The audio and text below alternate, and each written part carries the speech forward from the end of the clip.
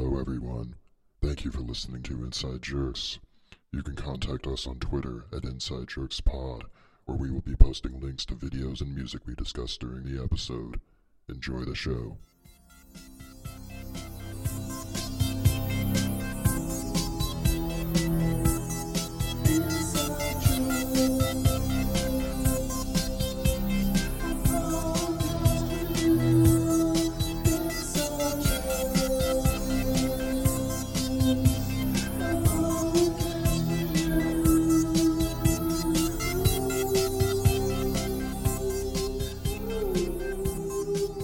Welcome to Inside Jerks.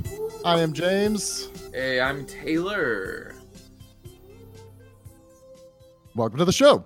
Hey guys, what's up? This is a place where we're gonna talk, so listen up.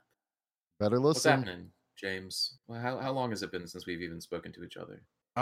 It's been a while since we've spoken to each other, not on the podcast. It's been 2 weeks, a month, somewhere around there. Last time we recorded was like months ago, though. So, well, I guess we've both been busy. Yes, yeah. I've moved since we last spoke. I'm back in California. I'm in the mountain town of Camino, and Cool. I live in a tiny patch of woods. Got about an acre in the front yard and an acre in the backyard, all like cedar and madrone trees. A couple of manzanitas in there too, which is fantastic. From all of us living in the Bay Area, I think it's a collective fuck you, because that sounds sick. So I was just, I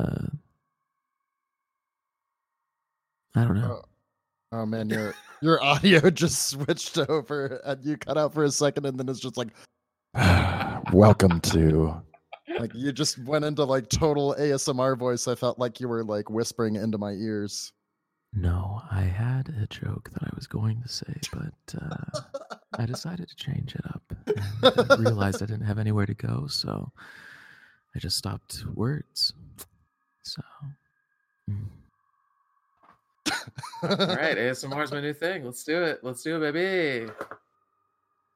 I need to get one of ASMR. I need to get one of those ear microphones, the ones that are like shaped like an ear canal, and you're supposed to listen with earbuds, and it sounds like you get all those like sexual tingles inside your brain. Speaking of listening to things, has there been anything in a recent constant rotation that you just can't stop listening to, music-wise or I've been spoken word-wise, maybe? I've been going deep on Lou Reed's solo stuff and the Velvet Underground. I listened to them a little bit when I was younger, but like I just took a deep dive and I was like, man, this is fucking awesome. Yeah, it's pretty neat revisiting that stuff. Yeah. And also there's this other band called Power Trip, and they are really, really rad. It kind of reminds me of like a thrashier, heavier Pantera without the white supremacy. So it's really, it's really, really great. It's like if, if you replaced like Phil Anselmo with like Matt Pike's vocals from High on Fire. It's pretty awesome. Mm-hmm. Bay Area local, native. Yep, Matt Pike. Currently living in Portland, where I just moved from. That's the past. Don't talk about Portland anymore. Nobody wants to hear it. My bad. I'm just kidding. So, I definitely now you just get me thinking about High on Fire right now, and that last release that they had was actually crushing. It was so good. Oh yeah, it's fantastic. Everything they do is great, like 100%. Yeah. I was gonna go to a show tonight, but I was hoping I would get scheduled earlier, so then if it wasn't busy, I could just like ditch out and just like slam on down the road to Oakland. But VR Sex is playing. That's it's cool. A super group from one of the dudes from Drab Majesty. Mm-hmm. A couple guys from other bands, but they're great as well. Check them out. And check out Drab Majesty too. Like, yeah, it's all great. If you like, for anybody who hasn't, don't look this up at all. Just start playing it and see what happens, because it's a very surprising, very well put together not only musically but aesthetically. Obviously, they're pretty on point. Yeah, it's like I mean, I don't really want to just like characterize it by any other band, but it's just like it's like some of the best like goth electronic that should have been released in the 80s, and it's all new ideas, and it's great. And yeah, I guess VR Sex is like a little more on the industrial side. Drab Majesty has that more kind of shoegaze feel. Yeah, but how about you? Dark wave sort of a thing. Yeah, what are you listening to?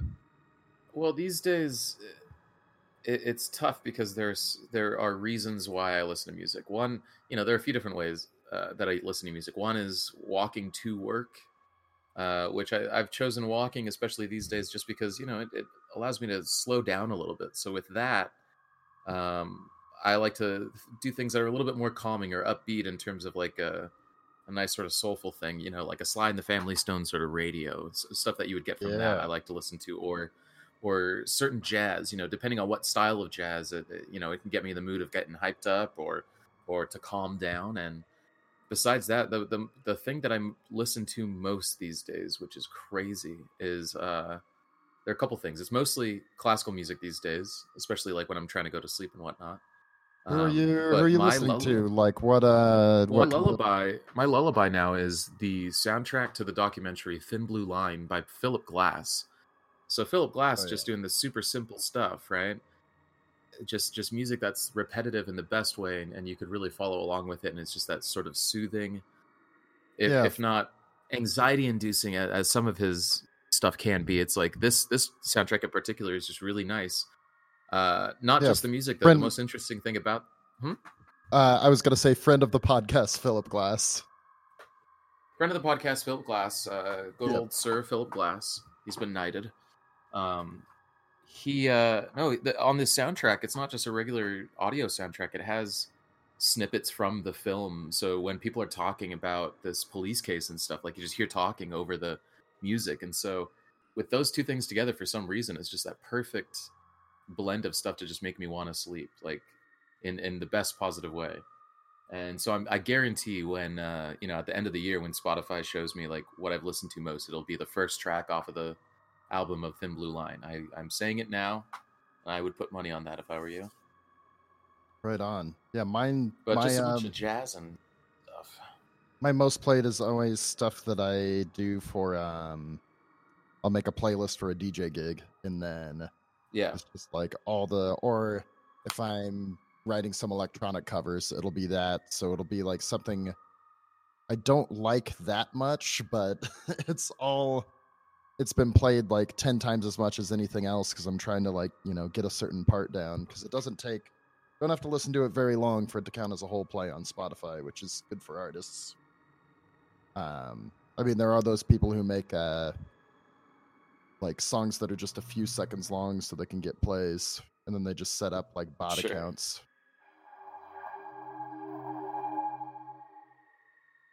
I'm not sure if they're doing VR yet, but I think that would be a good idea. And I've been trying to say this for a really long time, but I think VR, virtual reality, by the way, VR. I shorten it by saying VR. Mm-hmm. I feel as if VR is an up and coming sort of like it's actually happening, and I feel like very soon we're going to have video games, and I mean, I can't wait till the day that I'm able to, play with a lightsaber from the Star Wars saga. I think those days are coming very, very, very soon, and I can't wait to get into that sort of stuff, My favorite part of watching like old Star Wars documentaries is George Lucas continually refers to lightsabers as laser swords, and it's the funniest thing in the world to me. And this is like behind the scenes of like the prequels, like episode 2, 2002, he's referring to them as laser swords. Like, it's not like it's the original trilogy where they haven't quite figured out the name yet. Like, this is like 30 years after we have the term lightsaber ingrained in all of us, and George Lucas is still calling them laser swords. It's a beautiful thing. Carl, you just there we go. That's George. Hey, George, you want to? Oh, George Lucas just walked in. George, come here. Coming in. Oh, hey. Okay, George, back up from the mic just a little bit. This is perfect. Is this better? Okay, that's perfect. Yeah. So what are you? Okay, George, what are you doing here? Yeah. Well, I just heard you guys talking about laser swords, and I don't know, I'm really soft-spoken today. I'm sorry about that. No, George, it's okay. Yeah, no, that's fine. I am just curious if we're talking about laser swords. What color would you have if you had one? Like 7. What? Oh, 7. The color 7. Is that like a synesthesia reference? Color, yeah. Oh, it's probably going to be a classic blue. Okay. All right on. Blue, classic. Well, I got to go. Oh, okay. So all right. Oh, so I'll see you next time, Bill. Yeah, see you, George. He didn't even really say goodbye. He just kind of... No, that was kind of weird. I mean, he said goodbye over a microphone, but he just kind of left. Like, he didn't give us a warning or a preface of like, okay, I'm about to leave right now. Yeah, he didn't point at his watch or something like that, give some kind of cue. I was kind of like buttering him up. He said blue, which, I mean, I thought that was kind of cool. I thought he would have said green, but I was my favorite. That's the thing. I was thinking green, right? Because my favorite lightsaber for my money, and I wish he would just come back in here, but I guess it's not gonna. My money, green lightsaber. I love Luke Skywalker's green lightsaber from the 3rd movie, and I think that the fact that he chose blue is very interesting because of all the edits that he's done on the film, the most recent of which, he had changed the blue lightsaber to not really be a great blue anymore. He changed it to more of a greenish sort of a color. And I mean, I'm talking about the Anakin Skywalker, which is now considered Rey's lightsaber, which is a whole nother conversation for us to have. But I mean, I'm noticing that he's changing things. He's contradicting himself. And I don't know how to feel about that. Yeah, I mean, it's an interesting conversation to have, and I was going to just kind of easing into it, but I was going to ask what he actually thinks about The Force Awakens. That would be that's a fantastic question to ask him. I don't think anybody's asked him that. It's interesting. Huh. Well, I mean, it would be perfect if he would walk back in or something, but I'm pretty sure I just saw him drive away in his Geo Metro. I think that was his, at least, because he does mention quite a bit. He talks about his car quite a bit, more so than, which is weird too, because he's more like a hot rod guy, but he demands this Geo Metro. I'm not really sure why. I mean, well, when you think about it, when they when they filmed American Graffiti, that was in like the mid 70s. And they didn't have Geo Metros yet. Yeah, but like 50s culture, like peak 50s, you're talking like you're Back to the Future 1955. That was only 20 years ago. So like Geo Metro is even older than that now. So that dude's rocking like a 1996 Geo Metro. That really is a classic. To break bit, I was thinking about this the other day. I was thinking about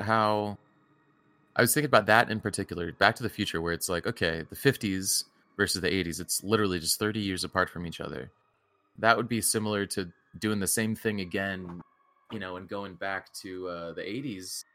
But it wouldn't be as fun-loving, I guess. It wouldn't be as saccharine and cool, because I feel like the 50s were just, at least in media, it's a completely different time. Make it look like a nice, fun, sweet time. But, we could be where am I going with this? Well, it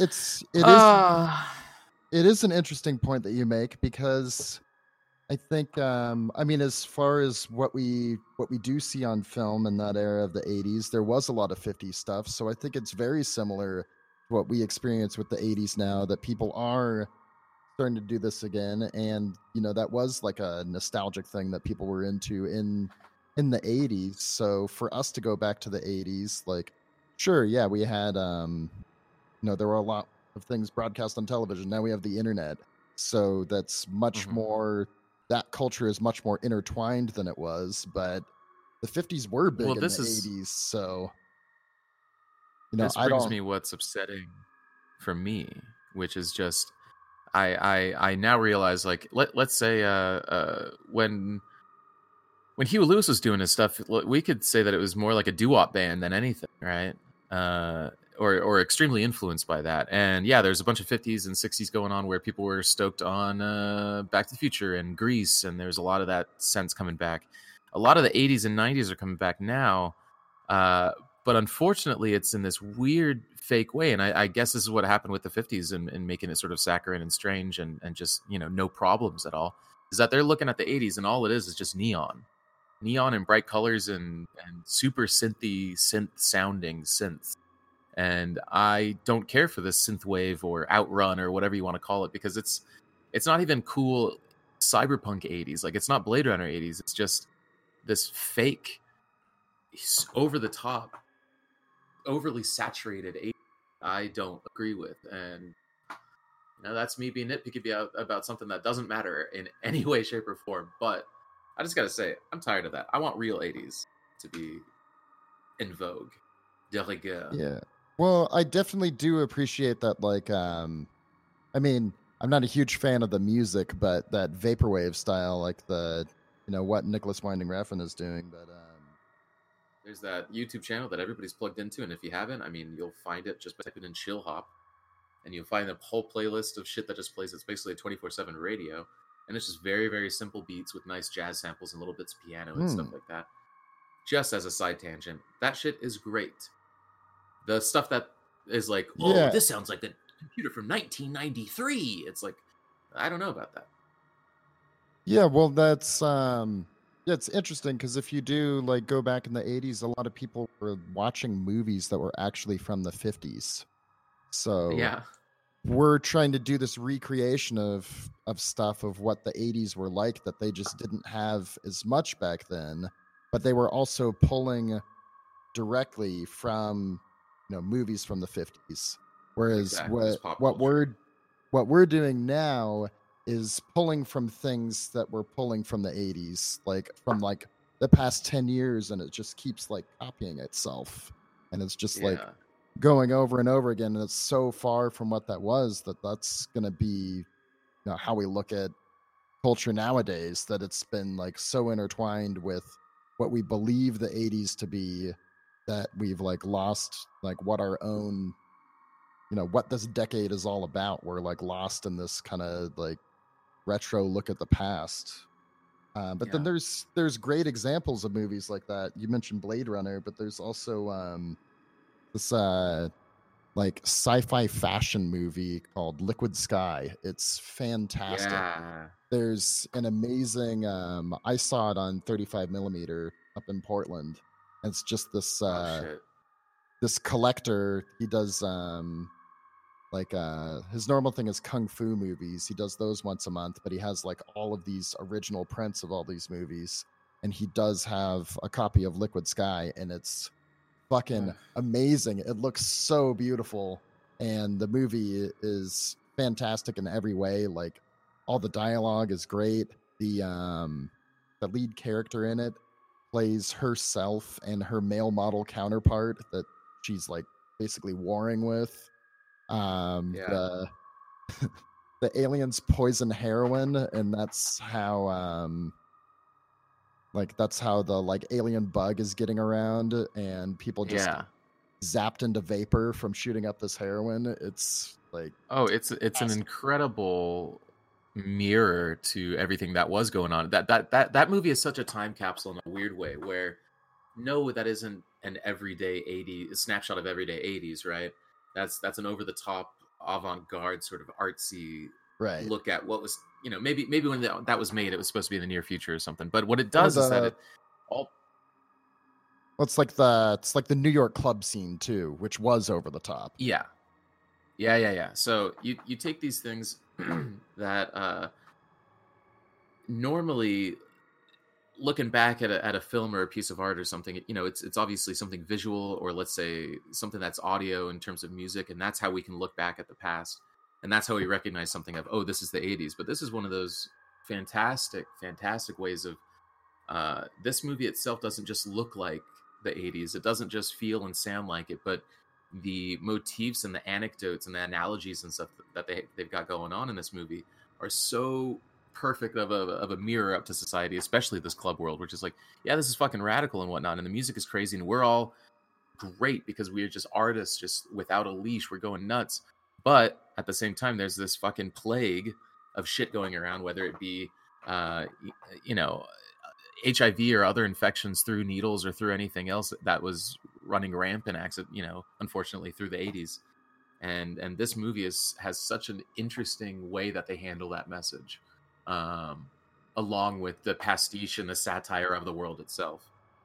Yeah, that is eventually that it goes past the heroin and it becomes the protagonist's vagina that is turning people into like light energy, and they disappear.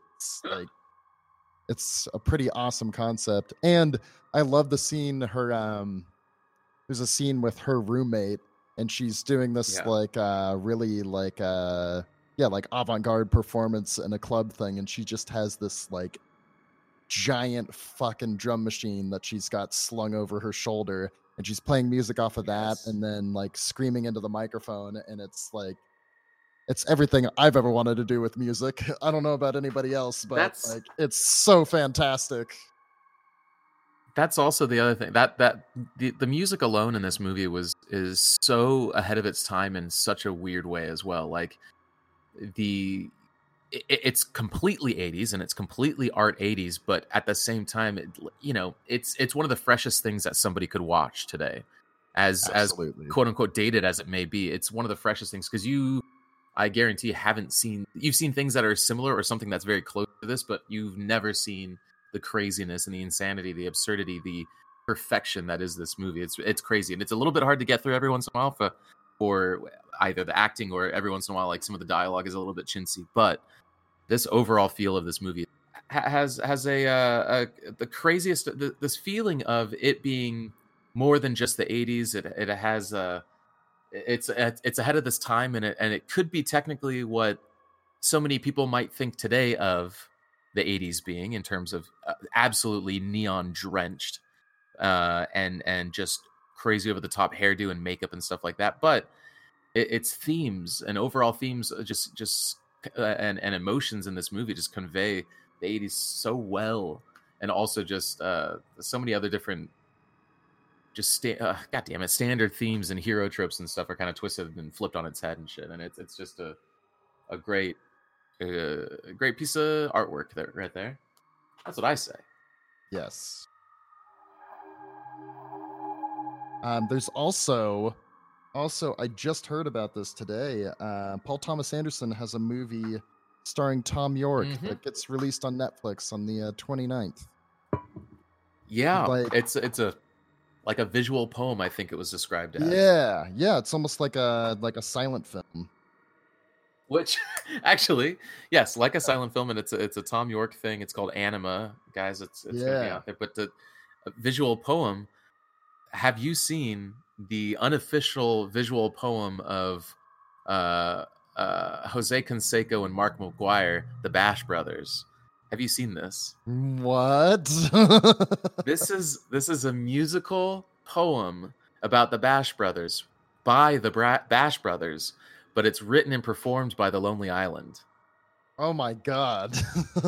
And it's basically, if you take Beyonce's Lemonade with their interstitial, like black and white, spoken word stuff, take that stuff along with Beastie Boys and a little bit of 80s videos, and just every subject is just talking to Mark McGuire and Jose Canseco talking about themselves. and it is incredible, and it's on Netflix. That's insane. It's like 40 minutes long or something too. It's incredible. So, and this is only the first one. They have a bunch of these to go. Like, they have a contract for multiple things like this, multiple content like this, and yeah, these two of these visual poems, guys, together. Let's see how that works. Netflix is killing it right now. I did watch yesterday. I watched the Bob Lazar documentary. Are you familiar with that? I don't think so. No. We will be revisiting this topic next week. I apologize for the interruption. Back to the show. That bending of space-time, in order to time travel or to travel through space, and the only way to travel through space is technically through time travel in a way. And those ideas and concepts kind of fold over themselves 100 times. But the reason why this sounds so real is because this is exactly what I felt like after a DMT trip, which is I didn't get answers as much as I felt that things were correct. I felt nothing told me things. I was inherently knowing, of certain factors or certain empathic feelings that I had over either people or just space and time in general. It was one of those things where it was just a total clarity and understanding that time and space are almost, there are these two different planes of reality in a way.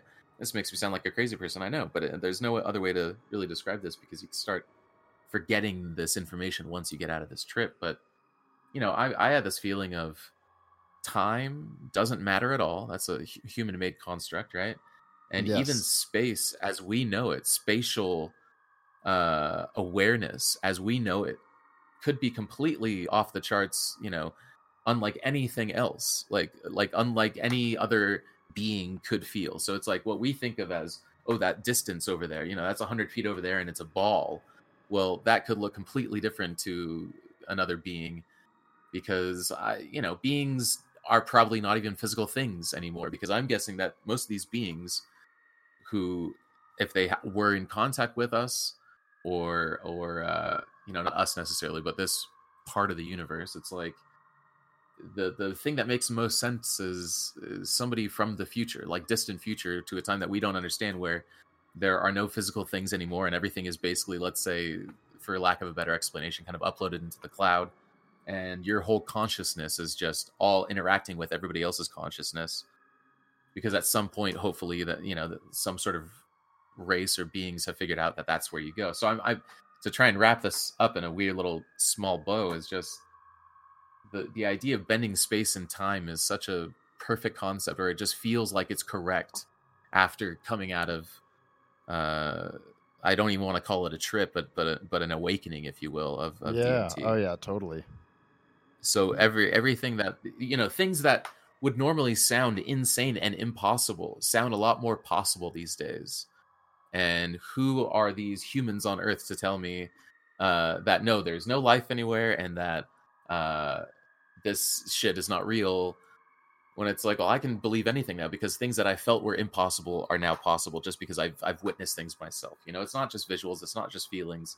It is a journey, it is a trip in a way, but not just well, man, this is really neat. It's a renaissance, it's a rebirth in a way that I can't explain to any people, and everybody who I have explained to, other than you, obviously, because we have similar situations. Like, anybody else who I've talked to about this has no clue, and I don't blame them. And I say, you won't have a clue what I'm talking about. This sounds insane until you do this, or until you come across something similar of a situation. Yeah, well, I grew up wanting to believe in aliens, wanting this this other this other like world, something that could be, I guess accessed isn't really the right word. But yeah, after smoking DMT, it's like, oh shit, like, this wasn't just like a feeling. This is like some like, remnant of something else going on, that we're only seeing a certain section of reality, like what we're capable of seeing. And yeah, it sounds totally hokey, but until you like cross that point, then you're like, oh shit, like this, there's something else out there. Because the trips are so similar between different people. They all have this like very similar trip, so it could totally be something that's interpreted by your brain, and just like this place that your brain goes to and it's being like oversensitized, or it could be this other parallel plane that is also existing at the same time as relative, because like you said, there's no there and like, let's just say those things are probably all happening all at the same time anyway. It's all those things. It can't just be one thing, Yeah, it's like if I could quote Alan Watts, it's like that everything is happening now. The only thing that is existing is now. What happened in the past is happening now. What's happening in the future is happening now. It's all in this moment that we're living in, and it's just we're just kind of like scrolling along a timeline or like a reel. I completely agree. That reel is all sitting there. It's all been there. It's not that like things are predetermined. I don't think that I don't believe in like fate, or that like all your decisions have made for you. But if you can imagine being like a moment in time is a certain point on like on a reel-to-reel or a cassette tape, like there's a reel in the back that's also still there. You're just like the playhead is just on what's happening now. Man, no, that's great. Let me ask you this, especially since you just mentioned one of the greatest things about DMT is that so many people have exactly the same interaction or trip. Everybody in blind studies across the board for decades now, people all have similar trips and feelings. That is one of the defining things for this. I can't even call it a drug. This element. The most surprising thing about this element is that when you realize that everybody's had the same trip, versus when you think how connected you are into the universe, like LSD, the synthetic thing that's been made, gets you very, very close to what DMT does, but it's more of a recreational, have and fun sort of thing for a lot of people.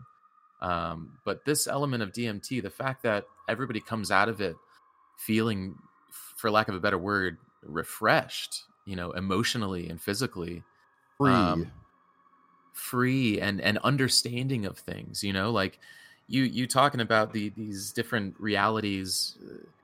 These things are not, like you're saying, with like a fate. It's not like there's a timeline and it's already planned out, and it's like, the alternate reality is a different timeline, or like, maybe the president is different or something like that. But it's not that simple. It's something as, time and space is constantly folding over itself, and whether that be super fast or super slow, I don't know. From my perspective, I'm just a human who knows what's going on. But inside of us, I feel like we've got our own mini universe in a way, where it's like, we have our organs and our bodies are supposed to work this certain way, and how to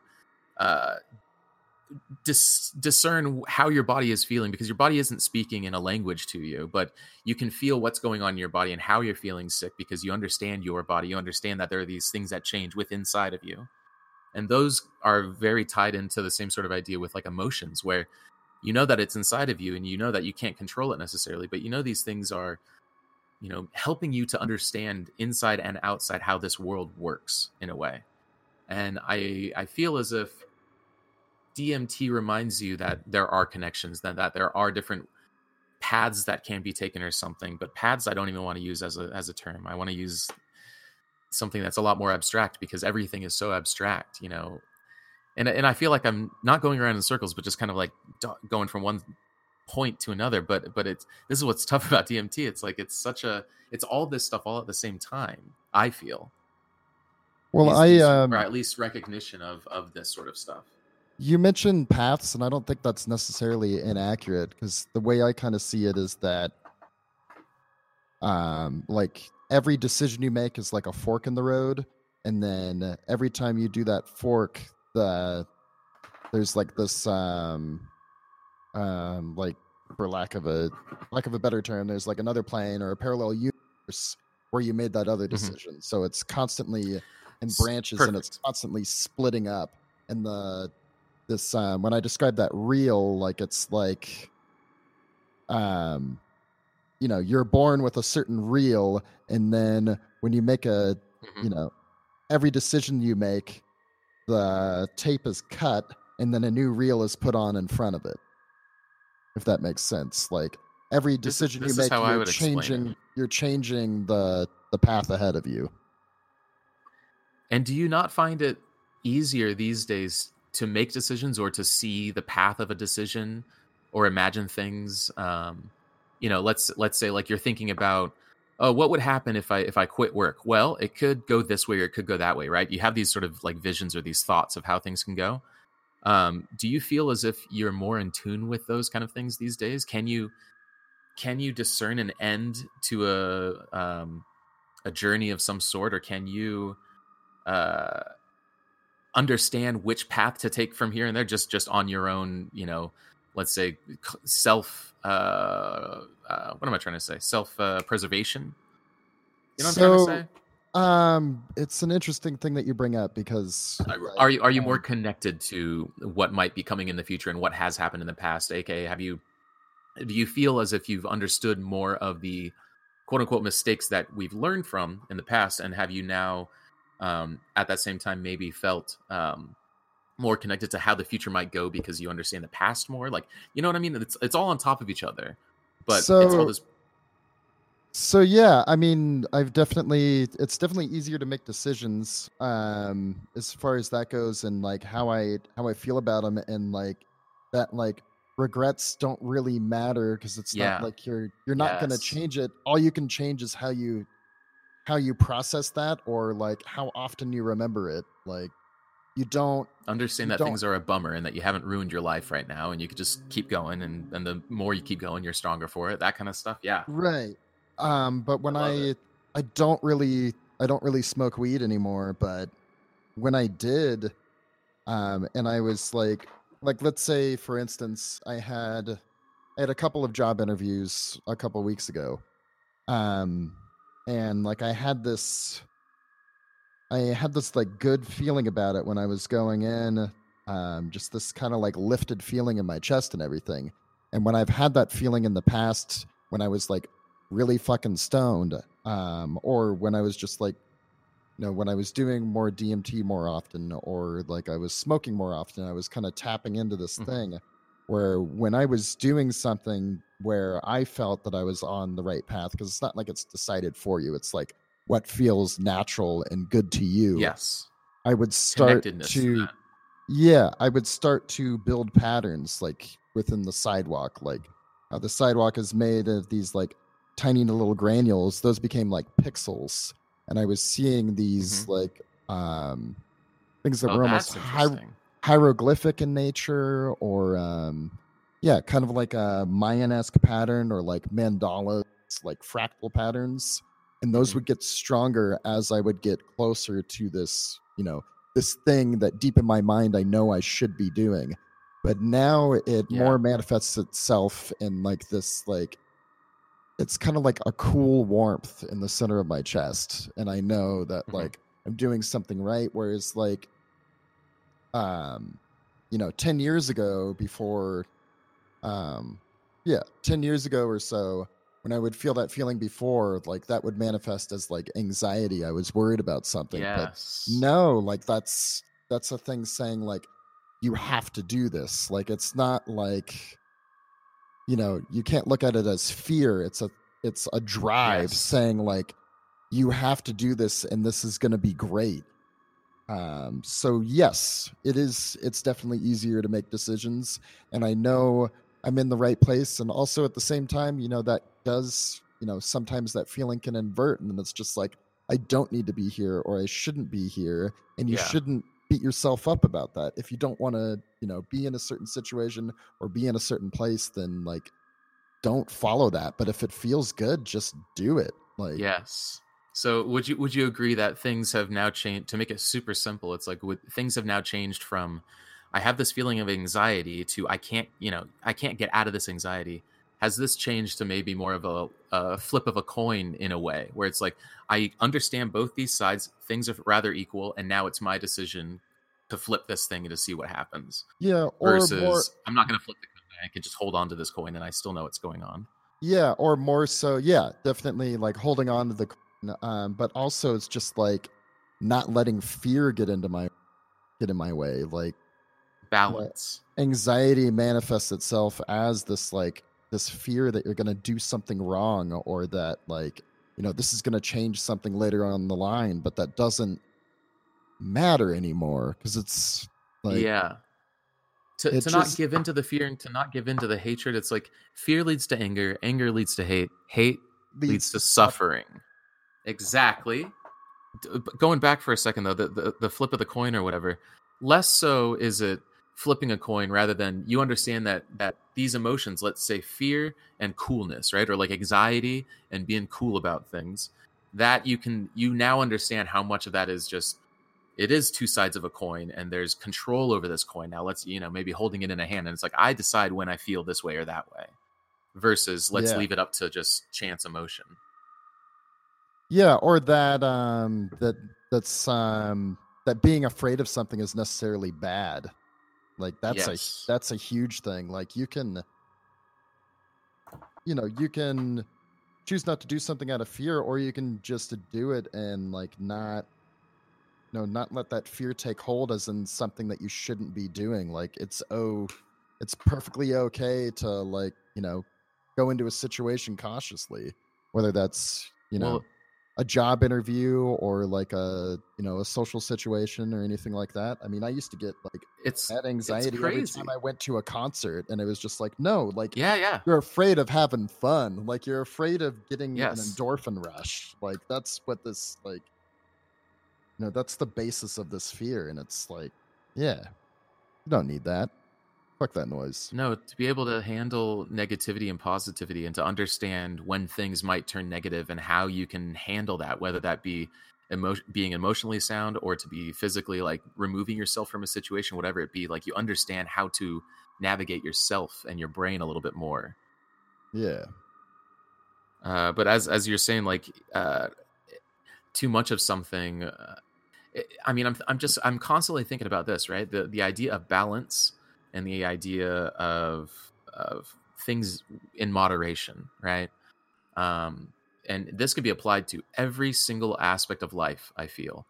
Going on the computer is fantastic because you're opening your mind if you're using the internet correctly and stuff like that, right? Like positively and using it to expand your knowledge, whether it be things about your hobby or, things that you're interested in. But bottom line is you're being creative somehow. You're trying to think of these new ideas and stuff, whether it's subconscious or not. But for, too much of this could lead you away from social interactions, which then starts changing your insides to be a little bit more socially anxious. And I feel like if there's a balance between those two, that's when we're really in that sweet spot, that balance, that sort of exactly where you need to be. Or like marijuana, it's like marijuana's a fantastic thing, that daily reminder, if you want to do it daily, of like, oh, I remember how my feelings are. I remember getting invested in myself again. That reminds me of that DMT trip that I had, which told me to, be really cool about things and to not have to worry about stuff as much anymore, and to feel all this stuff and to understand when anxiety gets the best of you. Like right there, I was being a little bit too passionate. I decided to calm down a little bit. But this moderation, this balance, this sort of yogi thing, it's within every single religion and thought, like morals that are out there and stuff, and all religion is very, very similar. And this, obviously, I'm going on different subjects here, but that balance and that in moderation, I feel, is so key to every single thing. And I feel like I notice that a lot more. You're talking about these paths, and I'm thinking, it's like literal paths is maybe too concrete of an idea, but how to balance your emotions, how to interact with the world, basically, right? The world that's outside of you and the world that's inside of you. From that balance, what you were saying reminded me a little bit of how I look at concerts. You want to get a little bit closer to the stage. You can't just barrel through people because that's a little bit rude. but you don't want to wait behind all these people, but you have to get in somehow, right? And I feel like the best way to do it, I always talk about it being the vein. You got to find that vein, and then it's this little small opening that leads to another opening that looks as if it might be cut off by a giant person, but you find another opening. And if you're open to this world coming at you, and you know how to balance, and you know how to guide yourself through things, you're able to find that vein, all those different forks in the road and whatever, and find another way out, all the way until you get front and center to your favorite band, right? Yeah. That's another way of thinking about that for sure. So I just wanted to throw that out there real quick. Yeah, and it's not necessarily the easiest path. It's the one that will work for you in that moment. And if you fail, that's the best thing that could happen, because the next time you're going to do that much better. You know, your failure is the best thing that can happen to you before you actually succeed at something. Yes. I feel. And that understanding as well. You know, all this is really just lumped together. Basically, long and short of it is that everything is on top of each other, whether it be sight, sound, physical things, emotional things, empathic responses. All these things are all linked. We're all connected by the Force. You know, whether you want to admit it or not, that's fine. And if you think that I'm crazy, that's also fine, because nothing really matters. Like Bill Murray said in Meatballs, it just doesn't matter. Start living life that way. Stop worrying about things and stuff, and it starts getting a little bit easier. It takes time, and it's not immediate, and you'll never notice something happening like that. But with time and persistence, and if this is something that you really want to do, like any sort of hobby, if you want to do it better, you practice it, right? I think it's the same thing with my hobby now, is just to try and be a better person out in the world, and it's only benefiting me so far. You know, it's sometimes things are scarier because I'm trying to get out there a little bit more, but that's good to have that sense of being scared and to tackle these fucking problems. This is life. Get out there and tackle the life, the world, the roses. Get your nose up in those roses and smell them. And even if you, you're talking about like conquering fear and everything like that, like how fucking awesome does it feel when you do feel like kind of bogged down by something, and then you conquer it, and it feels fantastic. Like, you know, if you need that fear to drive you, just break through it. If there's anything nagging at you that's in the back of your head, and it's just like, you know, I can't go to sleep because I keep thinking about this. It's like, well, looks as if you need to fix that thing, and you need to find that's your, you know, emotional and mental way of dealing with something. Now it's time to get physical and actually do something in your life about whatever's happening. You know, friend of the show, Jim Morrison says, break on through to the other side. Well, he stayed more on, speaking of him in particular, I would not say friend of show. He is not breaking onto the other side, because his side is on your side, and there seems as if he built a brick wall, and I'm on the other side, and he has been very rude to me. He's not coming back, that's for sure. Yeah, I don't want him back, but no, it's really interesting to be very cognizant of this balance, this moderation, this sort of listening to what your body has to say. You know, I have like I understand now what people are talking about with like that little voice that's inside you. Like, I never really had that, I guess, until just recently, where it feels as if I'm talking with myself. But it's more of just listening to how my body is reacting to things, how my mind is reacting to things, and just being really open to how I can fix it if need be. And it's flexibility. And it's just like working any sort of job. If you're going to let something get in the way of you succeeding at a job, then it's a hindrance, and you figure out a way to get around it for the next time. It's your job is life, and life is your job, and you got to be able to bob and weave and be able to, balance your way through things. There are tight ropes, and there are things to push through, and all this stuff. And it's mental, it's physical, it's emotional, it's all these things. And when you start succeeding at it, man, it starts feeling pretty okay. Yeah. And it feels good to make yourself feel good, I think. I don't know. It's good to be proud of that. I mean, I'm definitely like, I'm feeling like a little bit of like some tension right now, because I'm very like isolated where I'm at now. And I just started 2 new jobs, and I'm very, very much on the fence of like, just saving a bunch of money and then just packing my bags and moving to LA, just because I'm never going to do it again. Now is the time. Exactly. At least spend some time there. So, that's something that's in my mind. And I was just in LA a couple weeks ago for BugCon, as a matter of fact. And I met a bunch of really great people down there. And then I finally realized, like, this is a bunch of people, actually doing the stuff that I want to do, and all of these things are happening. And, this, massive community of people, a lot of them, a pretty good amount of them are LA based, and they're, just doing things all the time, like collaborating on different things, and just it definitely seems like to be part of this this online community for like over a year now, all people in person, like they are all fantastic people. And I would say I made a bunch of friends, but these are people who have been my friends for a long time.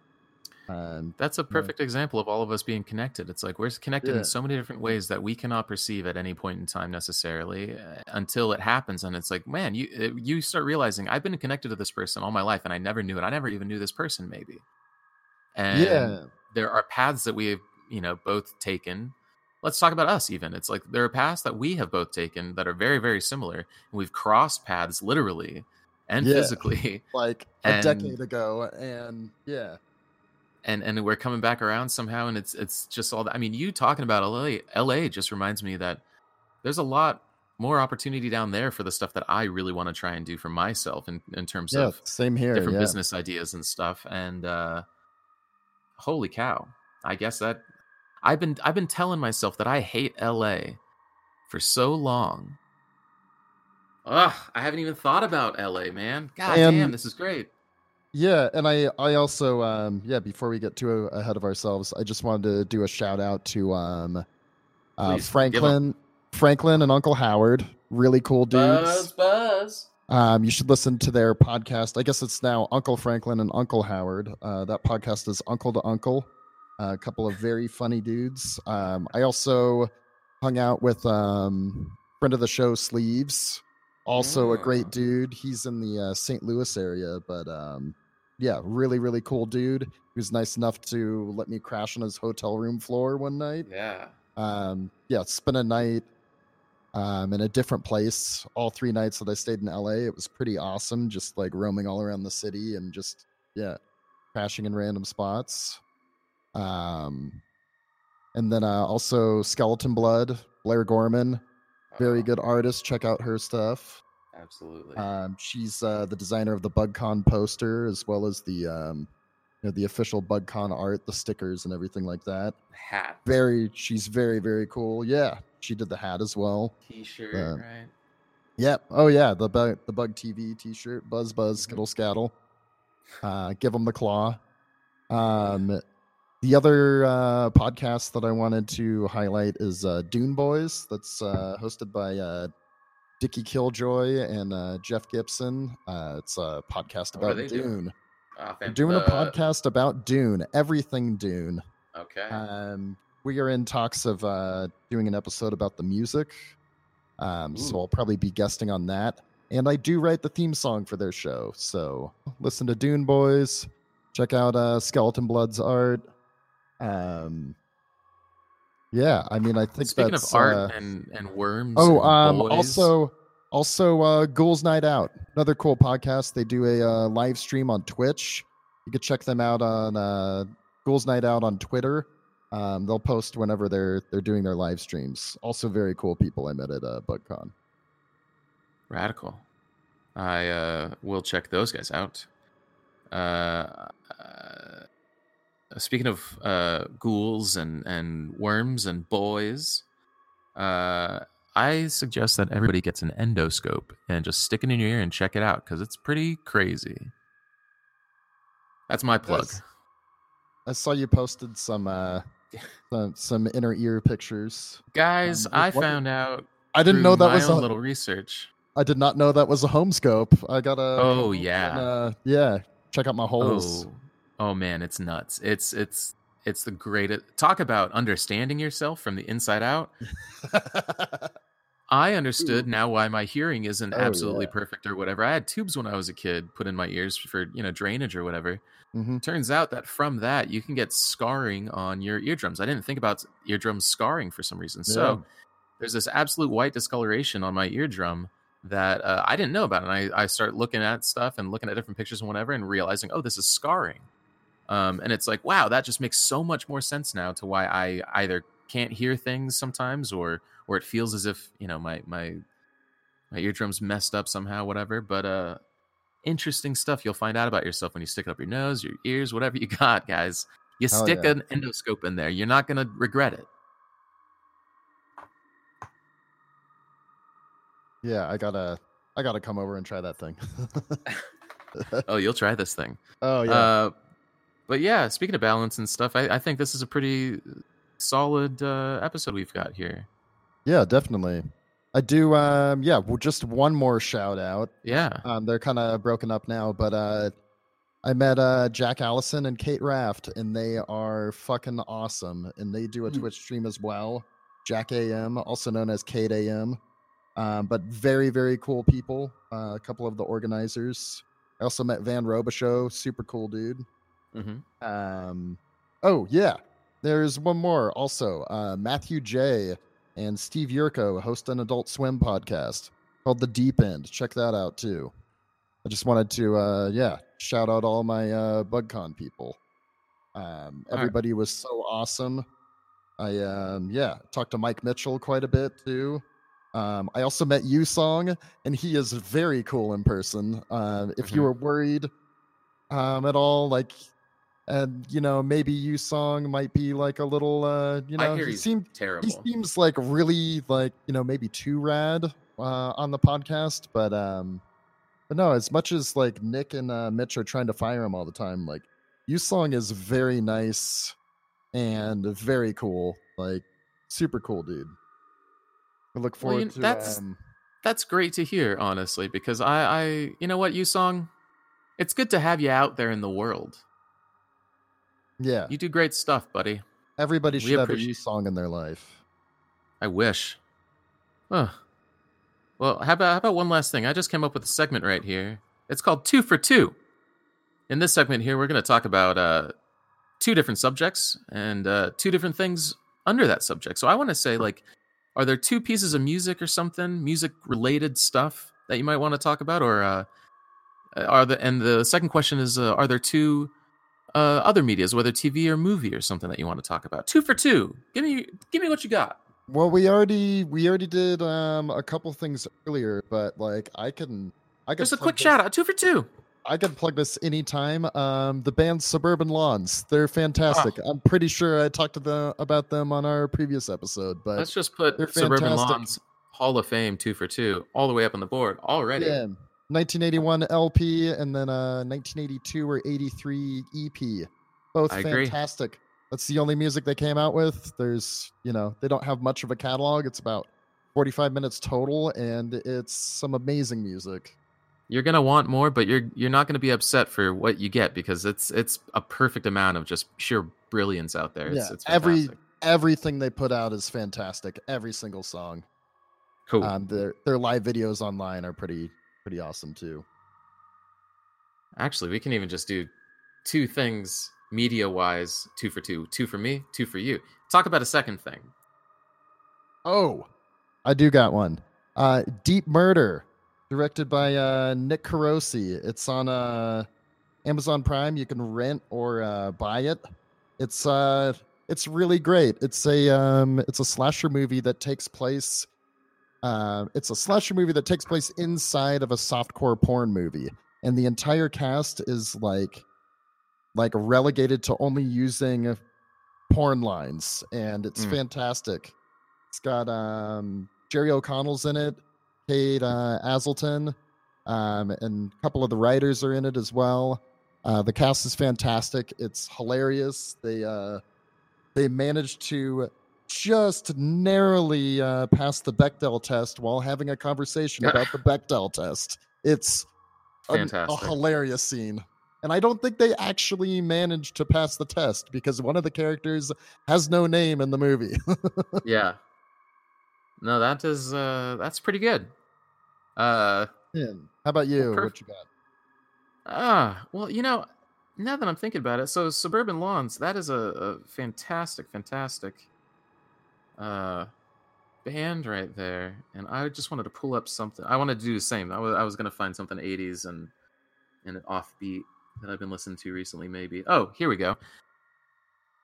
Here's a little, speaking of vaporwave and stuff that we were talking about earlier, there's one person or group or whatever there's one outfit out there, vaporwave, that is churning out some really great stuff. They're called Windows 96. And yes, from the color of the coloring of their album to the way that it sounds, just everything flows so perfectly. And I actually thoroughly enjoy this weird off-center synthy, but not fake synthy. Like, it feels real, that it has some grit and some salt around it. Like, it's interesting, man. I like that stuff. Good stuff. So shouts out to them. I don't know who they are, but they're doing great. And for a movie, even something similar, that this, let's think that Deep Murder was talking about, sort of satire on movie, also doing a homage at the same time, right?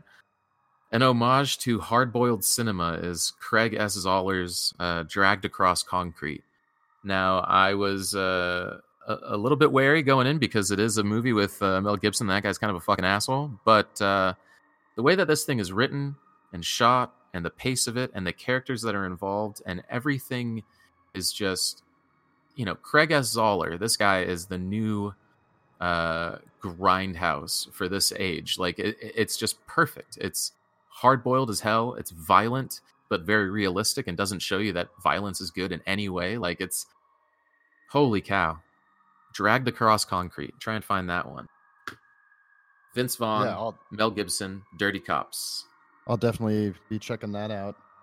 Well, yeah, I think that just about wraps it up. There we go.